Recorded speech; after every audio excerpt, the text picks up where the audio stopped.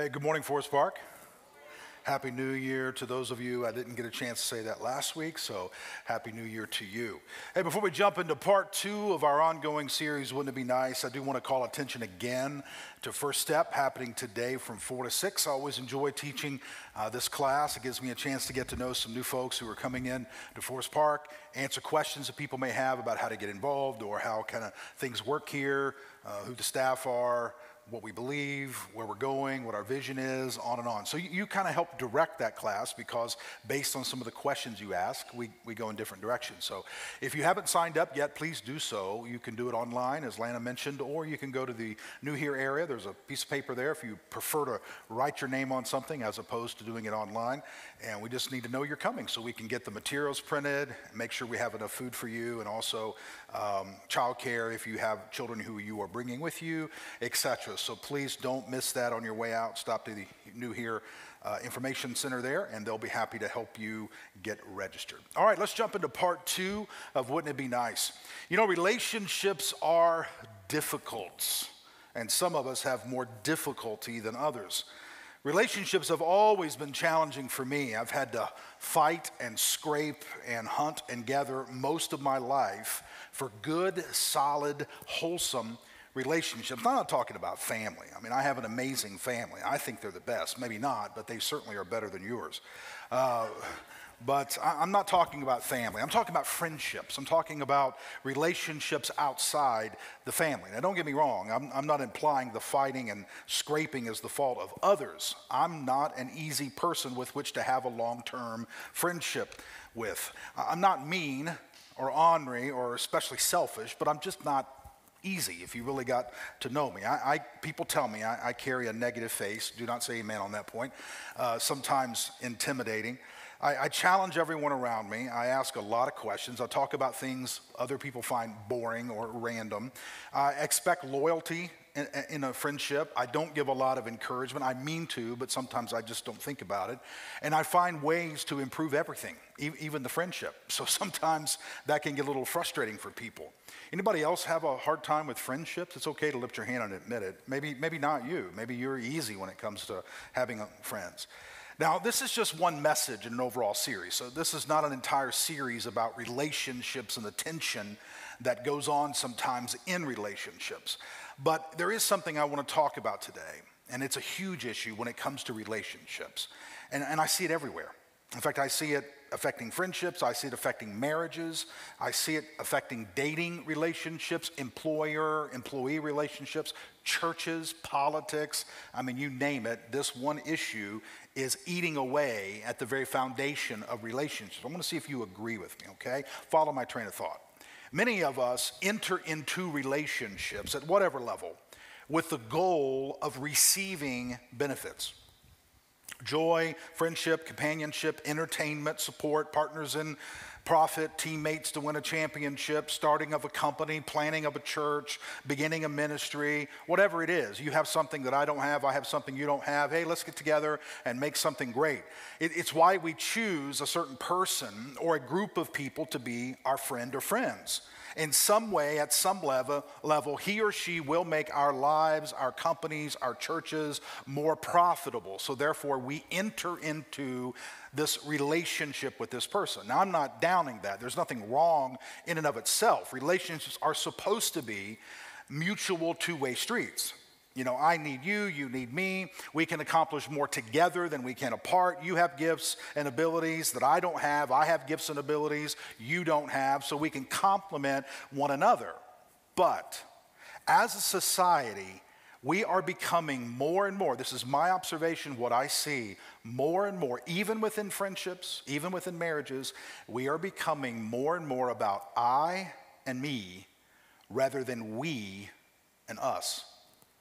And it is slowly and methodically tearing apart the fabric of our society. The less there is of me, boom, the less we there is, the less me there is. Because I'm not really me without we. And you are not you without we. You see, it's only in the relationship, it's only in the we do we experience joy and happiness and security and peace and fulfillment and ultimate success. Because relationships are the fabric of our society. Everything rises and falls on the quality of relationships. Husbands to wives, wives to husbands, kids to parents, parents to kids, teachers to students, student to teachers, employer to employees, doctors to patients, business owners to customers, on and on. We are a society made up of relationships. And in the mutual serving of one another, in the give and take of the relationship, in the love for each other, in the what I do helps you, what you do helps me, in the win-win nature of every relationship, rises and falls our entire society. And slowly, the we is being eaten away with the me. And I see it everywhere. And let me explain a little bit more detail. Almost in every area of my life, whether I'm reading a book, whether I'm watching a show, whether I'm on, in social media or in conversations with people, almost every area of my life, I am being told, directly or indirectly, in subtle and sometimes aggressive ways, that life is about me.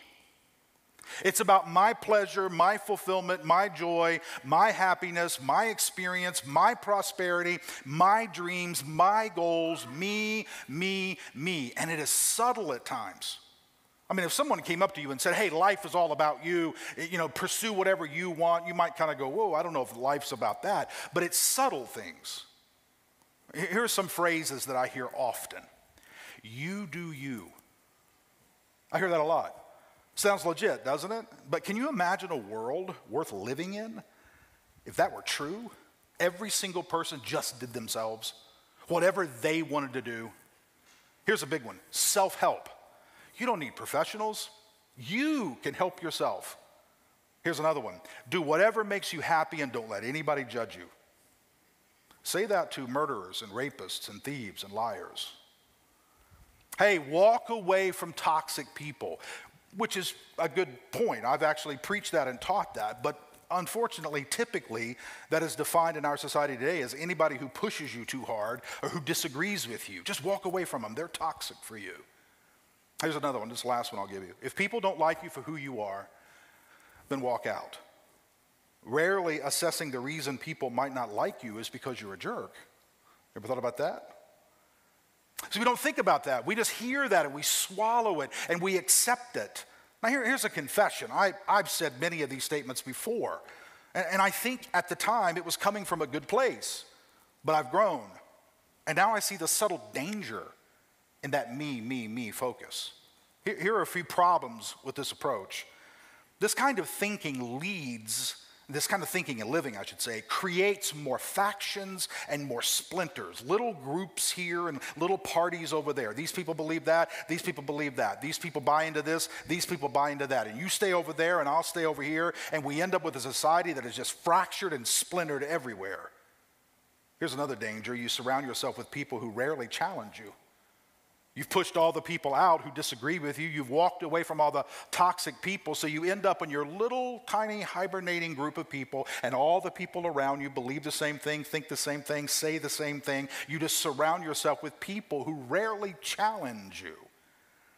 You become blind to other people's opinions because you don't hear anybody else's opinion, because you stay in your little group. And most of the time, self-help, this is at least with me, I've been most of my problem, not my solution. I rarely can ever lead myself out of anything. Most of the time I lead myself into problems. I typically cannot get myself out. I need help. I need I need groups. I need people better than me. I need people smarter than me. I need people who know things that I don't know. Here's another problem. You just stop growing. Because when you surround yourself with people who think the same and believe the same and talk the same, well, you don't grow anymore because you pretty much know everything.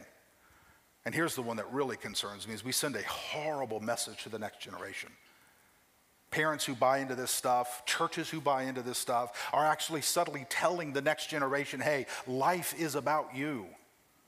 You don't need to do hard things. You don't need to do things outside your comfort zone. If it gets too hard, if it gets too difficult, if people push you too much, walk away. You don't have to figure out how to get along with difficult people. If there are people around you who are difficult, leave the relationship. Is it any wonder why we see so many marriages falling apart, churches falling apart, countries falling apart? And eventually we just cocoon ourselves and surround ourselves with people who think the same way, and we assume everybody thinks this way. It's not that everybody's thinking that way, it's just that you've kicked everybody else out who sees it differently than you do. I see it over and over and over again. The me consuming the we. Well, wouldn't it be nice? Wouldn't it be nice if we didn't live like that, but instead lived in a way that nurtured relationships, that fed relationships, that grew relationships, no matter how difficult they became, no matter how far outside our comfort zones we had to go? Wouldn't it be nice if we strengthened the fabric of our society through thriving, mutual, beneficial relationships based on love and understanding rather than weakening our society through self-focused, me-centered living? All right, here's what I want to do. Big idea. I want to take a few minutes and I want to walk you through something that maybe you've never seen in Scripture before. It's actually an example of two incredible men of God, two intelligent, called, gifted men who actually had a conflict between themselves. And it resulted in a split.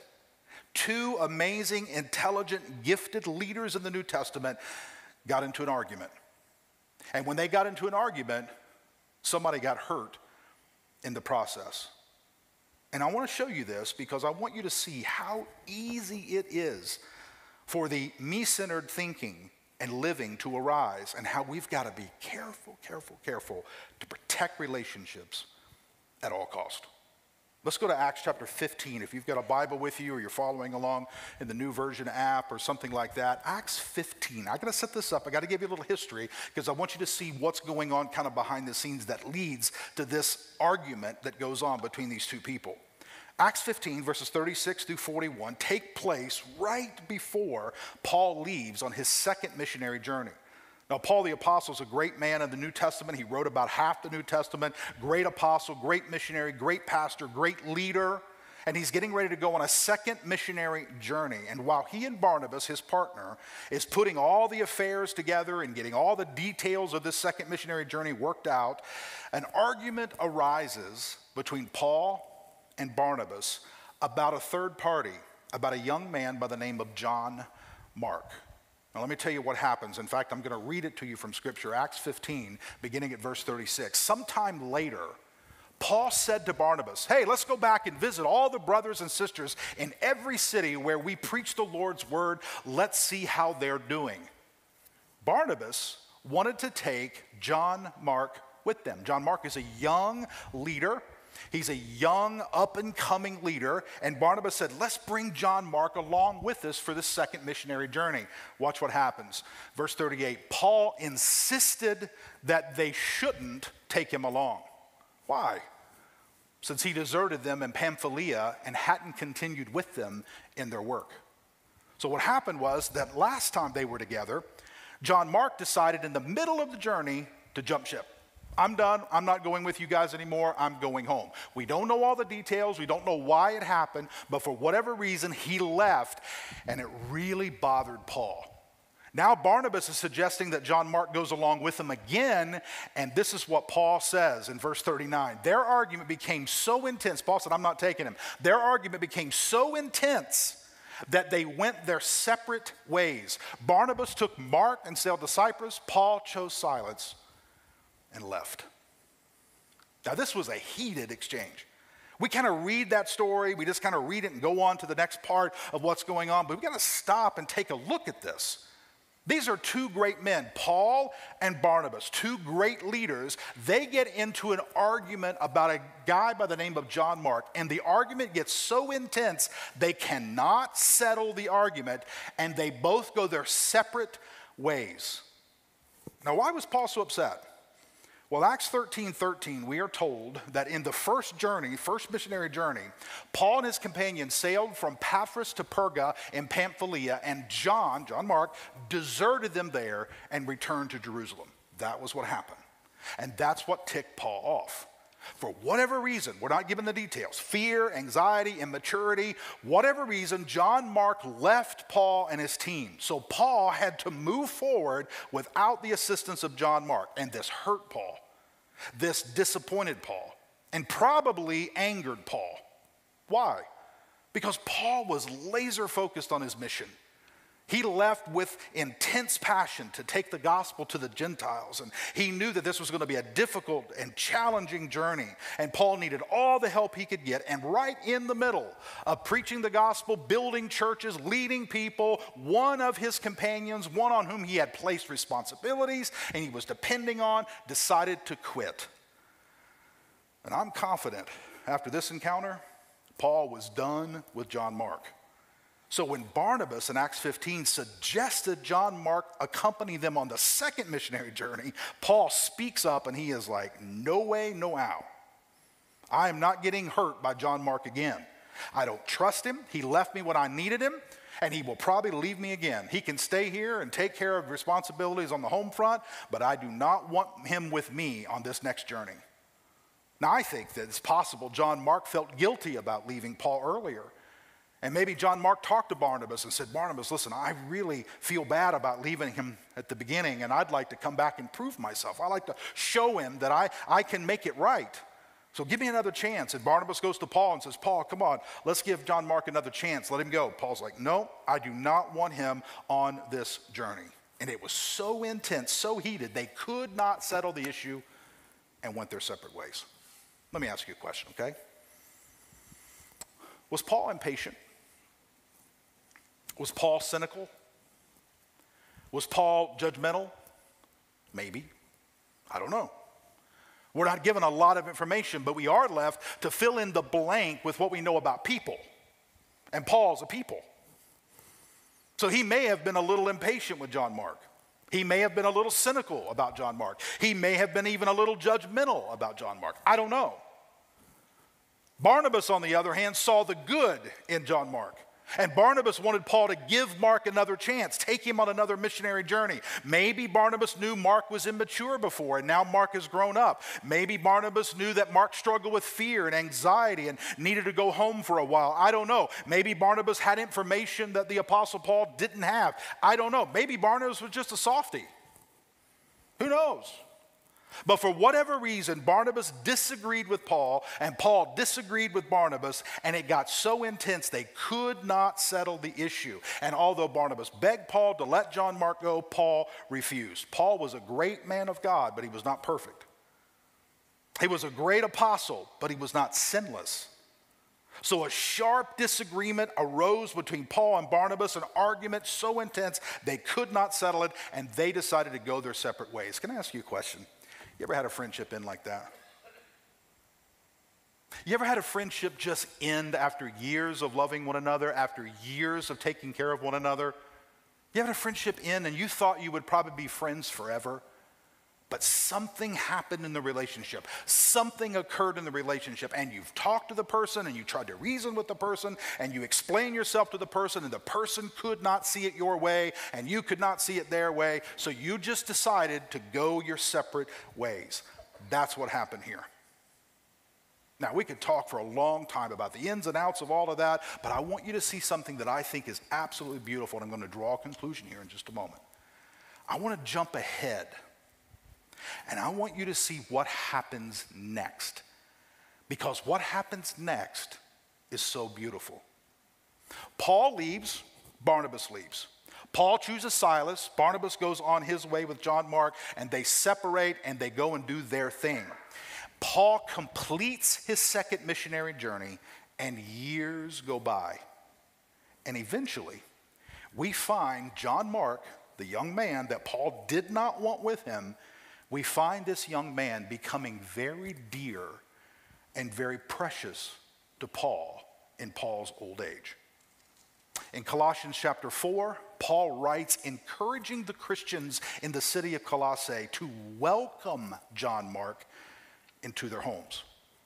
In the book of Philemon, Paul is in prison in Rome, and we learn that Mark is considered a close member of Paul's team. We also know that John Mark became especially close to Peter. And eventually he writes the Gospel of Mark. You know, Matthew, Mark, Luke, and John, the second Gospel, Mark, that's the one, the same Mark we're talking about now, is the guy who wrote that particular Gospel. But probably the most touching of all the findings about their relationship later in life is found in the book of 2 Timothy. When Paul wrote his second letter to a young man by the name of Timothy, a young pastor who was going to take over Paul's ministry when Paul eventually died, Paul is writing 1 Timothy and 2 Timothy, two different letters to the same guy by the name of Timothy. The second letter he writes to Timothy, Paul is literally in a pit dungeon. He's been arrested and thrown into a dungeon. And for hours upon hours of the day, he is actually chained to a wall. And he has the ability to pen some writings and some letters. So he writes a letter to this young man by the name of Timothy. And he is turning everything over to Timothy because Paul knows that his days on this earth are very few. And he's probably going to be dying soon. So in this letter to Timothy, he's setting his affairs in order. He's putting all the things that he's done kind of in order, and he's telling Timothy what matters, and he's telling Timothy what's important to him and how Timothy's going to carry on the ministry when he's dead. And this letter is very personal, very highly personal. And toward the end of this letter, Paul gives a list. Now just listen to this. He gives a list of personal instructions, mainly comprised of several people to greet and one person to avoid. This person to avoid was someone who caused Paul a lot of trouble. And among the names listed in this last letter that Paul writes to Timothy, in chapter 4 of 2 Timothy, verse 11, here's what we find Paul says. Luke alone is with me, yet Mark, and bring him with you, for he is very useful to me for ministry. Now wait a minute. Years earlier, you didn't want him with you. Years earlier, you said you didn't want to take him with you again because he left you before and you weren't going to give him another opportunity to leave you again. Years earlier, you and Barnabas argued so much so you could not settle this issue and had to go your separate ways. Now, at the end of your life, the very person you could not get along with, the very person you didn't want to be with you on the journey, is the very one you're asking Timothy to bring to you in your final hours. In Paul's final hour, he requested only 5 things.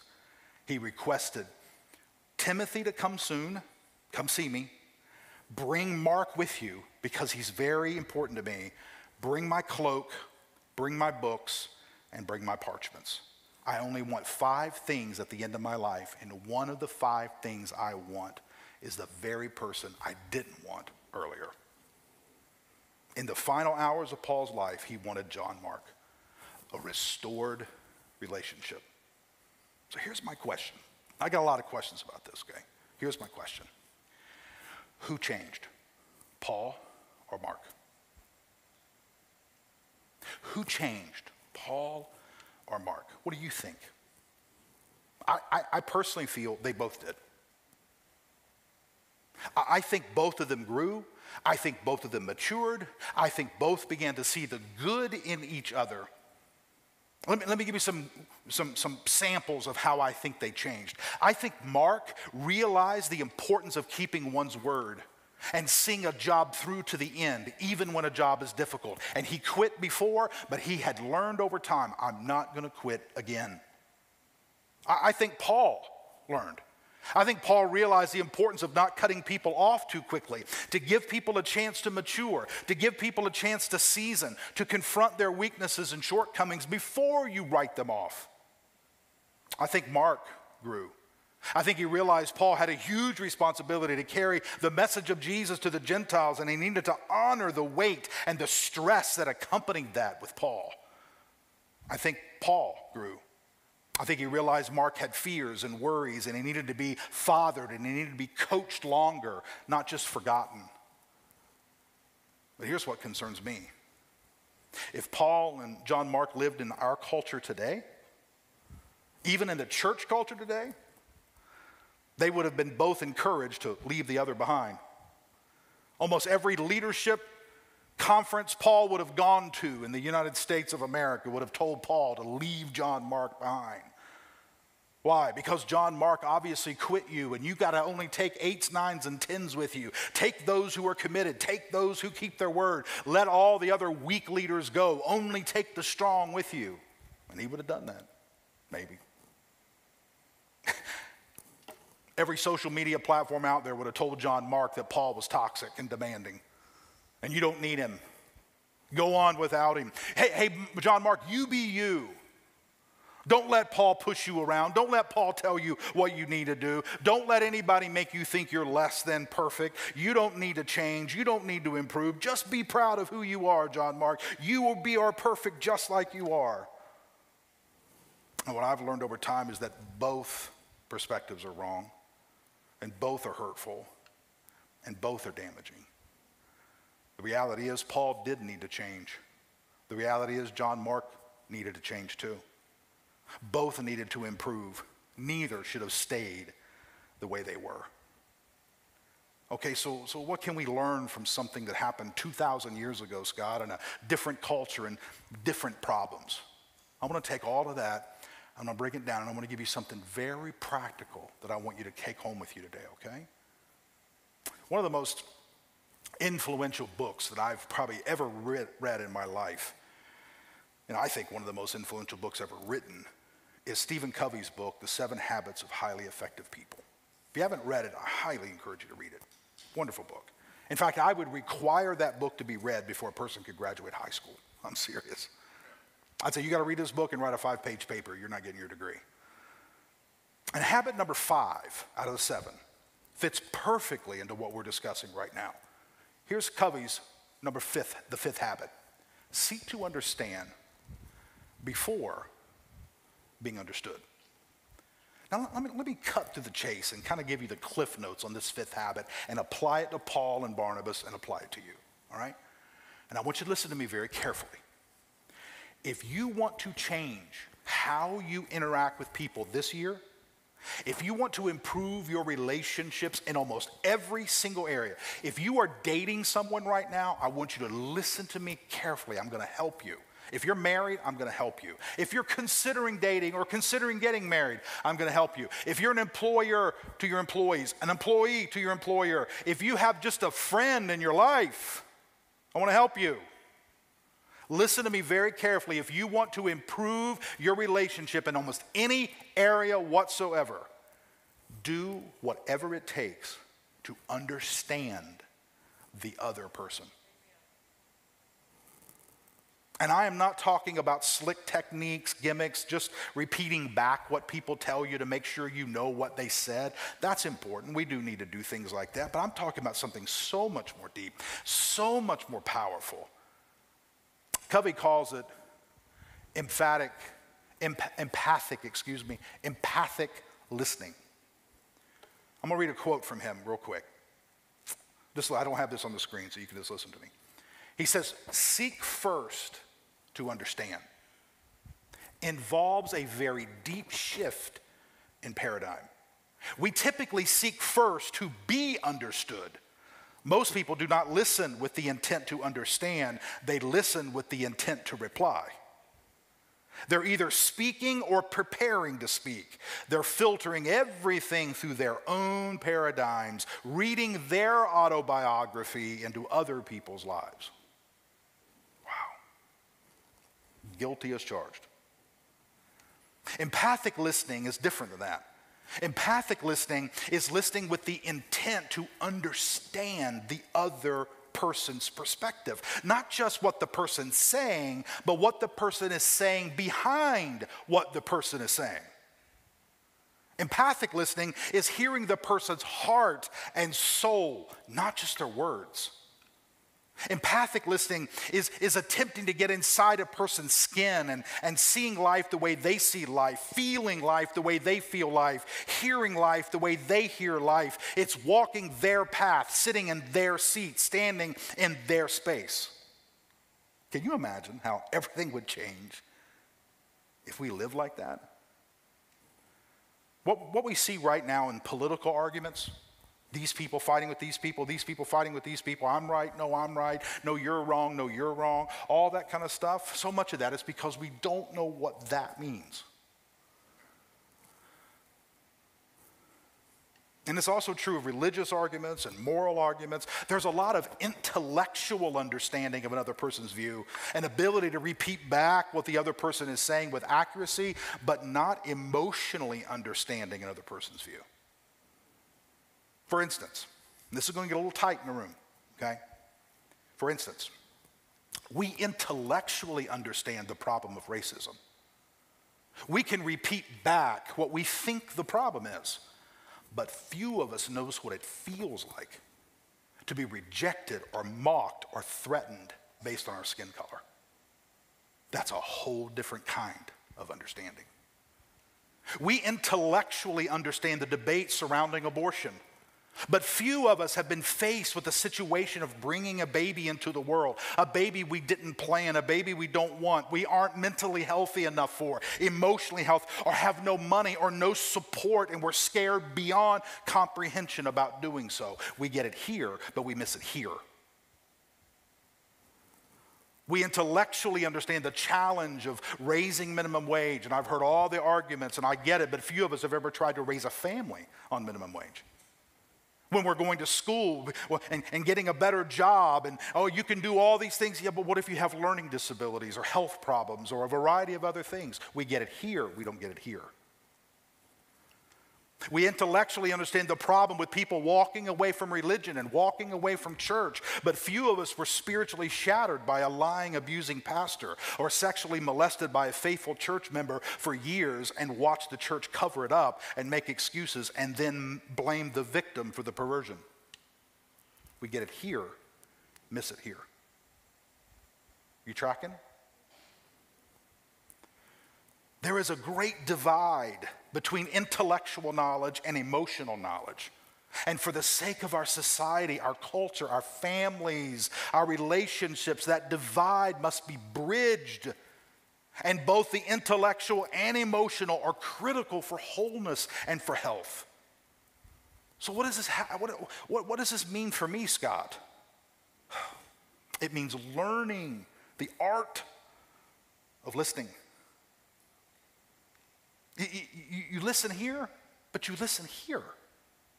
Totally different levels. And it will take your entire life to master it. Your entire life. After all these years, I get it sometimes and I miss it sometimes. There are times when I am listening, I mean really intently listening, and I hear the person's heart and I hear the person's position and I begin to see life through their eyes. And you know what happens to me? There is a deep compassion that overtakes me, and I soften and I calm down and I hear the other person's heart, and I may not agree with their decisions. I may not agree with the path that they're walking. I might not agree with the direction, but I have intense compassion for it, and it changes everything. But then there are other times I just get so wrapped up in Scott, I just listen to what they're saying and can't wait for them to be quiet so I can tell them what I want to say. And most of the time we miss each other then. So here's where you begin. Just listen. I mean, really listen. Like don't talk and listen. I mean, don't formulate a response while they're talking. I mean, listen. In fact, don't even form a response until you've heard them entirely, everything that they're saying. Just listen. Learn to listen to your husband. Listen to your wife. Listen to your kids. Listen to your friends. Listen to your employer. Listen to your employee. Listen to your customers. Listen. Hear their heart. What's going on behind the scenes? Some people don't even know how to communicate their heart. Listen to them enough that you can help them communicate what they're trying to say. Can you imagine the difference? Don't add. Don't insert your experience. Don't assume you understand at the beginning of the conversation. Just listen. I want you to imagine Paul using empathic listening with John Mark. Before Paul cuts John Mark off and tells Barnabas, he's not going with me. I have no use for him. Imagine Paul and Mark sitting down, and Paul says, hey, listen, you left me the last time. What's up? And then John Mark begins to tell him the problems he has in his life, the fears, the anxieties, the doubts, the worries, the health problems. Here's why I left last time, and I'm sorry, and I don't want to do that again, and will you give me another chance to prove myself? What if that would have happened? What if John Mark would have listened to Paul? Hey, Paul, you seem very upset. What's going on? Well, man, you left me last time, and I don't know if you're going to leave me again, and I'm very upset about that, and I don't know that I can trust you. And they would have sat down and talked and worked that out and understood each other. How many arguments have you had in your life that could have been avoided if you would have practiced empathic listening? How many fights with your kids? How many fights with your parents? How many fights with your wife? How many fights with your husband? How many fights in church? How many fights at school? How many arguments? How many hurt feelings? How many relationships have broken apart simply because we never understood the power and the art of empathic listening? To understand before being understood. So here's my question, and we're going to go. Who do you need to understand? Who right now in your life do you need to really understand? And one of the best ways to figure that out is right now in your life, who do you have in your life? You love them, you care for them, you just completely disagree with them. They just have a whole different view of whatever it is, and there's tension and there's turmoil and there's just a wrinkle in the relationship, and more than likely that is a person you need to really understand. Listen, I didn't say agree. I didn't say agree. You still may get to the end of it and not agree, but you really hear them. Hear them. Who is it in your life right now? Maybe you need to make a phone call this week. Maybe you need to send a text. Maybe you need to make an appointment. Maybe you need to, I don't know. But who is it? Bring that person to mind. Sit down with them. Don't sit down to respond. Sit down to listen. Ask some questions. Let them finish. Let them share with you why they think the way they do, why they feel the way they do, why they make the decisions the way they do.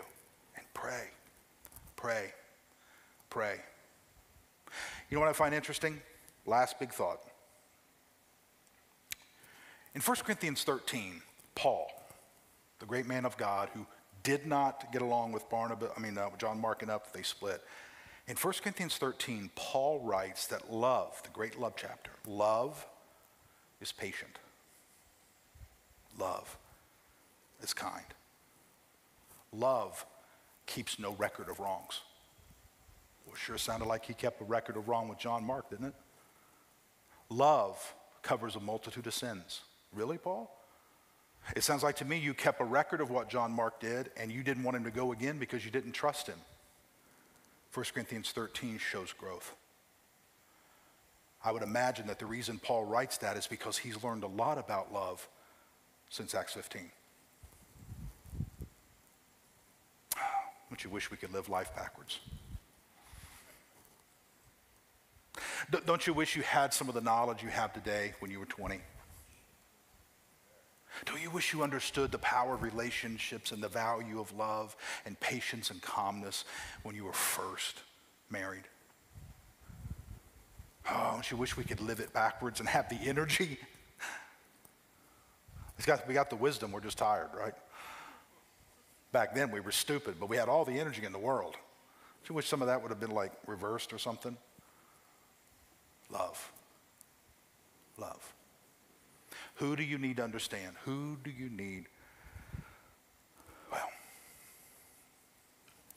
you know what I'd love for you to do? I'd love for you to reach out to that person. I'd love for you to create an environment where you could hear them, really hear them.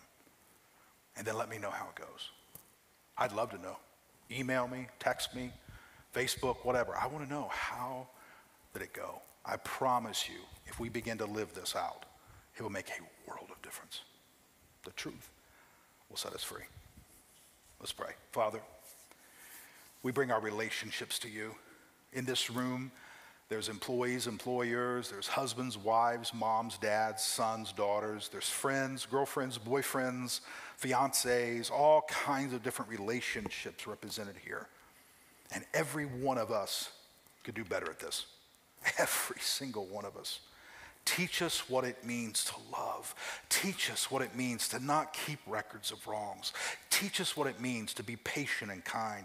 Teach us what it means to let the other person finish and really get behind the other person's eyes and begin to understand where they are. Lord, it'll change our marriages. It'll change our friendships. It'll change the way churches operate, schools operate, the government operates. It is incredibly powerful. Teach us what it means. Thank you for speaking into our church, our lives, and challenging us today. Make this truth stick and root out the junk that we've allowed to collect inside of us. Root that out and wash us clean with the purity of truth, and let it change us from the inside out. And let love begin to take root. And let love grow, changing everything from the inside out. We ask these things in the one who is truth, Jesus. Amen. Thank you. Have an incredible day today.